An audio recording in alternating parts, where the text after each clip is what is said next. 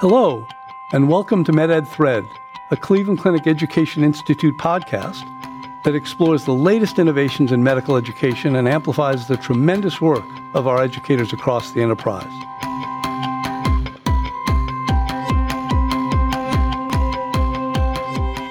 Hi, welcome to today's episode of MedEd Thread. I'm your host, Dr. Tony Tisano, Director of Student and Learner Health and Assistant Clinical Professor of Surgery here at Cleveland Clinic in Cleveland, Ohio. Today, I'm very pleased to have Dr. Scott Euype, the Director of Education for Rehabilitation and Sports Therapy at Cleveland Clinic, Debra Kangisser, Physician Assistant, the Director of Education for PA Services, and Dr. Mari Knettle with doctorates in Physical Therapy and Education, Medical Director of the Center for Health Professions Education, here to join us. Scott, Deb, and Mari, welcome to the podcast. Our topic today is professional development for health professions education preceptors. But before we get started, I'd like to take a minute for our listeners to hear a little bit about you, if you could each discuss your respective roles at Cleveland Clinic. Scott? Oh, great. Thanks, Dr. Tisano. I oversee the rehabilitation department here at Cleveland Clinic, specifically in education, overseeing student education, our residency education, and professional education for our staff. I've been here at Cleveland Clinic 22 plus years. Fabulous. Deb? I'm a physician assistant. I've worked clinically at the Cleveland Clinic now approaching 30 years. Have you beat a little bit there, Scott? And I'm the Director of Education for PA Services, so that includes physician assistant students, pre-physician assistant shadowing experience, as well as educational platforms for both our new hires or upskilling present employees. Excellent. A lot on your plate. Mari, how about you? As you said, I am the Medical Director for Health Professions Education here at Cleveland Clinic. By training, I am a physical therapist clinically. Got into education early in my career, and here at the clinic, I work with educational programs in the non-nursing and non-physician professions, so quite a wide variety of professions whose students we train here at the clinic. And in total, how many programs would that be? We record that as 93 programs, but that is a combination of internal programs where Cleveland Clinic is the school, affiliate programs where we are providing clinical training to students who are enrolled in outside academic institutions, and residency and fellowship programs, non-physician residencies and fellowships. Fabulous. Well, let's get started. Deb, beginning with you, the role of clinical precepting of students is obviously very crucial to health professions education. That being said, what kind of things do you recommend that a preceptor do to prepare for a student's start date and making the student's first clinical days successful? That's an excellent question. I'm going to skip the part because we're going to ensure that all the students' onboarding is complete and maybe they've got some email instructions or a welcome letter and it's time for the preceptor to reach out for the student. I think that communication is the key to assuring a successful rotation. And it starts by understanding your student. What type of learner are they? Are they visual? Do they like reading? Do they maybe need a little bit of an introduction shadow? So it starts with a conversation with the student, what their interests are, what their experience is, what kind of skill set. Is this their first rotation? Or maybe this is their 10th rotation. So, what type of skill set do they bring? It also requires reaching out to the schools and finding out what their objectives are. And often we'll have schools send us our objectives, and those are available to share with preceptors. Knowing, though, that you might not be able to reach every objective because you never know what your patient population is going to be, the next step I'd advise is to have some type of database with information, whether it's journal articles, case studies, putting all kinds of apps on your phone. There's so many great applications that you could do, from medications to best practices, and you could share those with the student. And you can also look up and share, learning with the student during their time there. So resources are important to plan ahead. And then I think lastly is the socialization process, letting people know that you have a student coming. I can't tell you, and we still hear this today. I remember my very first rotation that I showed up to many moons ago, and the preceptor said, I didn't know I had a student, and I'm too busy to take you. So that was my introduction. thank God that I was a good adult learner and found other ways to make it a successful rotation, but not the way you want to start your rotation as a student, not the environment. So by letting people know that you have a student coming, you're setting yourself up for success by having a welcoming learning environment. Excellent. Mari, you wanted to comment? Yeah, I think that Deb brings up a lot of excellent points. And when we're thinking about that first day and making the student comfortable, I think back to my many first days and the things that get into my mind that might, if the student is thinking this way, could interfere with their ability to start learning. They're caught up thinking, where do I park? Is there going to be a place to put my things, my wallet, my keys, my coat? And so just reaching out to the student, if you can make contact with them before that first day and just answer all of those little questions. Should they pack a lunch? Is there somewhere that they can sit and reflect and take notes? Can they bring a book? Should they bring their phone? All of those little things that seem like little things to us, sometimes I find are the things that are forefront of that student's mind, and they're so caught up in thinking about them that they can't start to learn the things that they're really there for us to teach them. So I recommend reaching out and making that connection with the student, and or if you have the ability to flex your schedule so that you have a light morning and can go over some of those things and get them out of the way, first thing, I think you'll set yourself off on a good tone for that student. So take care of some of the logistics. Is there an opportunity usually for a preceptor to be able to reach out in advance of that first clinical experience on the phone maybe and just say, hey, this is who I am, tell me a little bit about yourself and whet their appetite for what they're about to do? There should be that opportunity regardless of the profession.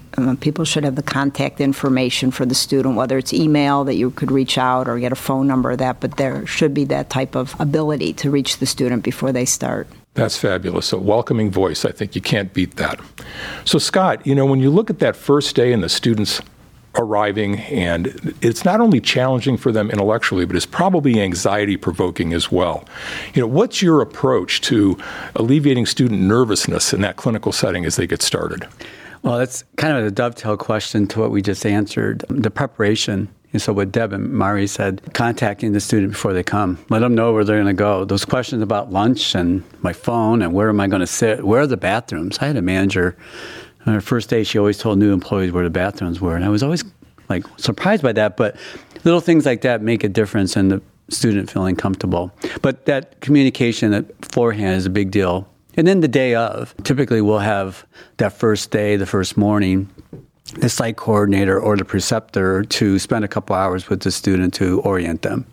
Walk around the building, walk around the site, meet people, get involved with the staff right away as early as possible. Let them know they're part of our team for this time being while they're here.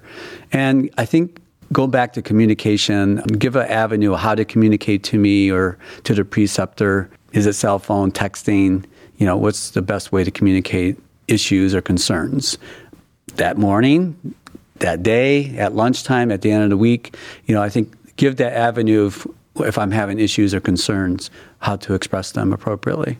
Is there kind of the opportunity for a huddle at the end of the day, on the first day or week, to say, gee, how's it gone? What might we be doing better? Is there anything like that? I think it depends. Yes, I love that idea. I think it depends on the setting. If you're in an acute care setting, it may be organically happening right then. In an outpatient area where there's a more structured schedule, it may be at lunchtime or at the end of the day or the next morning. One of the things that I always felt when I first started my education in healthcare, and this is different, I know, for you, but in medical school, we all had the notion that, you can ask questions, but remember it's a sign of weakness. So how do you set the stage for knowing that they can ask questions regardless of how they feel about them? Deb? It's a great question. We just had a meeting this morning, and one of the preceptors was asking about shadowing time and some students, getting a little frustrated here and there. So it's about setting expectations early. letting students know every site's going to be different, every preceptor is going to be different. So if you could set expectations, let them know that they'll have time for questions or getting information early, then sometimes that'll alleviate some of the challenges the student might find. And I try to ask questions, but they're busy with the patient. So if you say, maybe write that question down while we're talking to the patient and I can come back and, address that with you, that'll let them know what the game plan is for that. That sounds excellent. So Mari, relationships are key in every endeavor and certainly important in education. What is the best way for a preceptor starting out to foster a positive relationship with the student's academic institution? I think that you're going to see a pattern in the types of answers that we're going to give to all of these questions. And that pattern is that all of these concepts revolve around communication. You need to communicate with the academic institution in a way that's going to be helpful for the academic faculty to really understand the student's performance.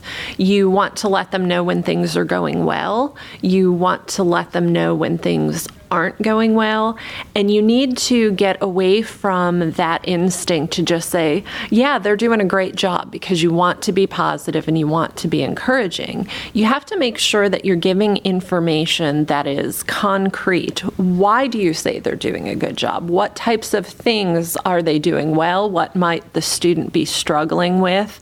And really start having those conversations early. Don't be afraid to reach out to the school to let them know if you have a concern, instead of waiting until feedback is due, that paperwork that the school asks you to send out, and you wait until you fill that out and let them know there's a problem. Sometimes at that point it's too late to do something supportive to help the student. On that note, that school is going to be a lot happier with you as a preceptor if you are timely with your paperwork, and also to be welcoming. Invite the school faculty for on-site visits, particularly if you have a particular concern where you can sit down face to face. And I think that in this day and age, that may not necessarily be on-site. It could be, but it could be a Zoom meeting or a Microsoft Teams or something like that, so that you can make that connection with the school. Boy, that's probably one of the things that we have had the advantage of COVID, that we can now reach out virtually in ways that we never did before. So is it important then for the preceptor to have some sort of idea of what that particular educational program is like? Do they need to review it? Do you expect those students to come with a certain amount of information, or is the clinical experience, a standalone?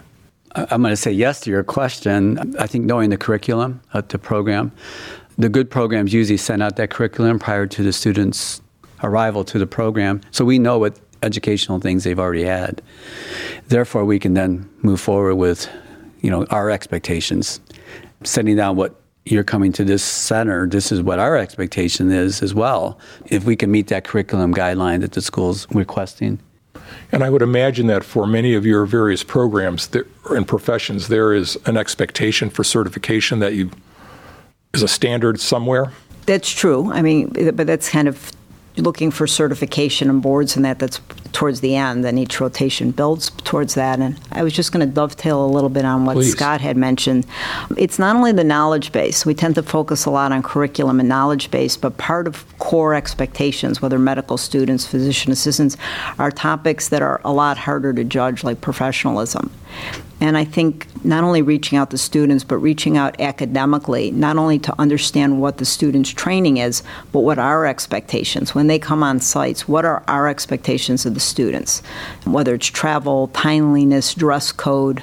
Because if that's set up in the beginning with the school, then the students sometimes don't have a misunderstanding that I didn't realize I was going to be going to 3 different hospitals, or that I might be working a night shift. So I think those type of expectations are as important to reaching success in professionalism as success in knowledge. Boy, Deb, I like that emphasis on professionalism. I think across anything in healthcare, it is a profession. We conduct ourselves in a way that is different because of who we treat, because of the colleagues that we have, so on and so forth. So Scott, what tips can you share related to goal setting when precepting a student, letting them know specifically what's in front of them and what's expected of them? I think one success is that early communication, even before the student comes. Typically, the preceptor reaches out to the student and say, what are your goals? And have the student, or the student may initiate that themselves based on the professional level of saying, these are the goals I have for this clinical. And then the preceptor would communicate back and say, I think we can meet those goals, or here are some goals I have too. Let's kind of find a middle point here. And then every week, I think we address those goals. So I look at them as a short-term goal and a long-term goal, very similar to clinical care. I want to see how we're doing each week of a clinical experience, and then expounding on that maybe at the midterm or final, see where we're at. So as Mari said earlier, early communication to the school, we want to make sure they're making progress towards the goals, or if they're not making progress, what remediation or what plan can we make to make sure those goals are obtained? So along those lines, as you try to develop the pipeline, and any of you can comment on this, and you look at Cleveland Clinic as a site for these programs and these clinicals, what is it that the student gets to see to select a preceptor from Cleveland Clinic in front of other organizations they may go to? Why Cleveland Clinic? Well, I'll say Cleveland Clinic, number one, is the quality that we provide of, quality care to our patients. We say patients first is our mantra, but I think then when we bring students in, it's patients first and students second, in the sense of they're our priority to teach, and they're going to see this quality care that we're giving to our patients. Excellent. Deb? I think it could differ very much from practice setting to practice setting. People want to come and experience the Cleveland Clinic. It's, a number one healthcare facility. It's academics, it's research, it's innovation. So, that's quite an opportunity for someone. But they also might be put at an express care area where it's a smaller group and it has a feel of more of a private practice team setting. I think no matter where somebody is, we have to be cognizant as preceptors to integrate our mantra, as far as how we treat patients, how we treat teaching, and how we treat opportunities for development, whether it's innovation or research. I think the student can feel that no matter where they are if you do it right. And Deb, would you agree that the variety we provide throughout the Cleveland Clinic system, so if a student has a special interest or request to maybe observe or watch a surgery or go into a specialty area, I think within our system, we have the ability to provide the student that experience. It almost seems like an infinite variety.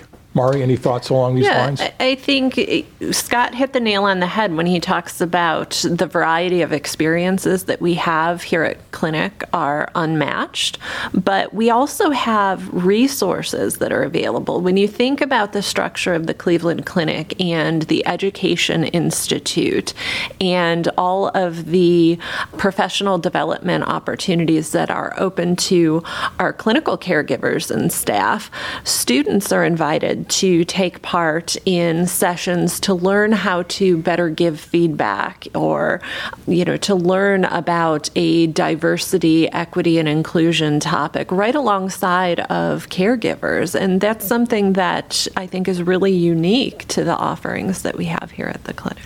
Boy, I would agree with that. And my mom just happens to be in the hospital right now. And as I watch students come by in physical therapy and occupational therapy, they are definitely part of that team. There is an exchange that occurs inside the room, and then there's a revisiting what they had just done outside the room. And you can see the way they're treated is impressive. And you mentioned the Education Institute, and that being sort of new to me in my career in the last 2 years, I am absolutely astonished at the depth and breadth of what's offered and the meticulous manner in which things are dissected to try to optimize our approach in so many areas. And then when I mentioned about innovation, you're talking about the Education Institute, and to give some kudos to everything that's been developed out of Mari's office, even the interprofessional education, there's a group that can meet where students from different professions come, and they present what their profession is and what it's like to be a student in that profession. So starting early to work in teams and let people identify and learn from each other is, part of what we talk about with innovations, those type of opportunities. Excellent. Well, before I open it up, I had another question that, again, any of you can. In terms of mentoring, we all know how important that can be. Is there a way for mentoring for preceptors when they get started? Is there somebody they can have as a coach that they can get started, maybe their first time with students, and then come back and have a conversation? Absolutely. I think that each profession here at the clinic that takes students has a structure where they have somebody like Deb or like Scott who is kind of at the tip of the pyramid for the preceptors in that profession, who can help match experienced preceptors with those who are just starting out to form that type of mentoring relationship. But beyond that, we have a Center for Educational Resources that has a wide variety of different professional development opportunities for preceptors and educators. Here at the clinic, you're going to be able to find a lot of different ways to develop yourself. So if mentoring is right for you, we have programs for that. If you need to be in a classroom, if you need to be in a group discussion, whatever it is that would fit your learning style or multiple things, that's available to you here. Deb, please. No, it's a great point, and I don't know if some listeners might be from outside of our geography, but if they are teaming up, sometimes is an opportunity to slowly wean into precepting. So if there's someone in their practice that precepts, and it could be even a different profession, them taking the student for the day, doing something, reaching back to that preceptor as a mentor might be a way for them to slowly gain experience precepting, or taking shadows student, whether it's high school or college, and getting a feel for what it's like to have someone alongside you during your workday is another way to kind of wean in and get an experience of the precepting. I agree. Excellent idea. So there may be some other things you'd like to discuss and things I may have missed. And are there resources that you would identify, places that you would actually go for someone to get started and look at the precepting endeavors that we have? Where do you find that information? We have so many things, but how do you get there? I know we have our internal preceptor educational modules, which are free for all of our staff to watch and attend. And so it gives education on how to be a preceptor. And when you stand in front of your computer, how do you find that? Where is it at? My Learning.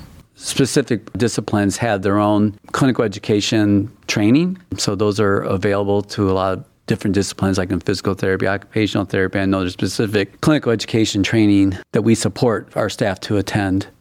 Well, thank you so much, Scott, Debra, and Mari. This has been a great podcast. To our listeners, thank you very much for joining in, and we'll see you on our next podcast. Have a wonderful day. Thank you.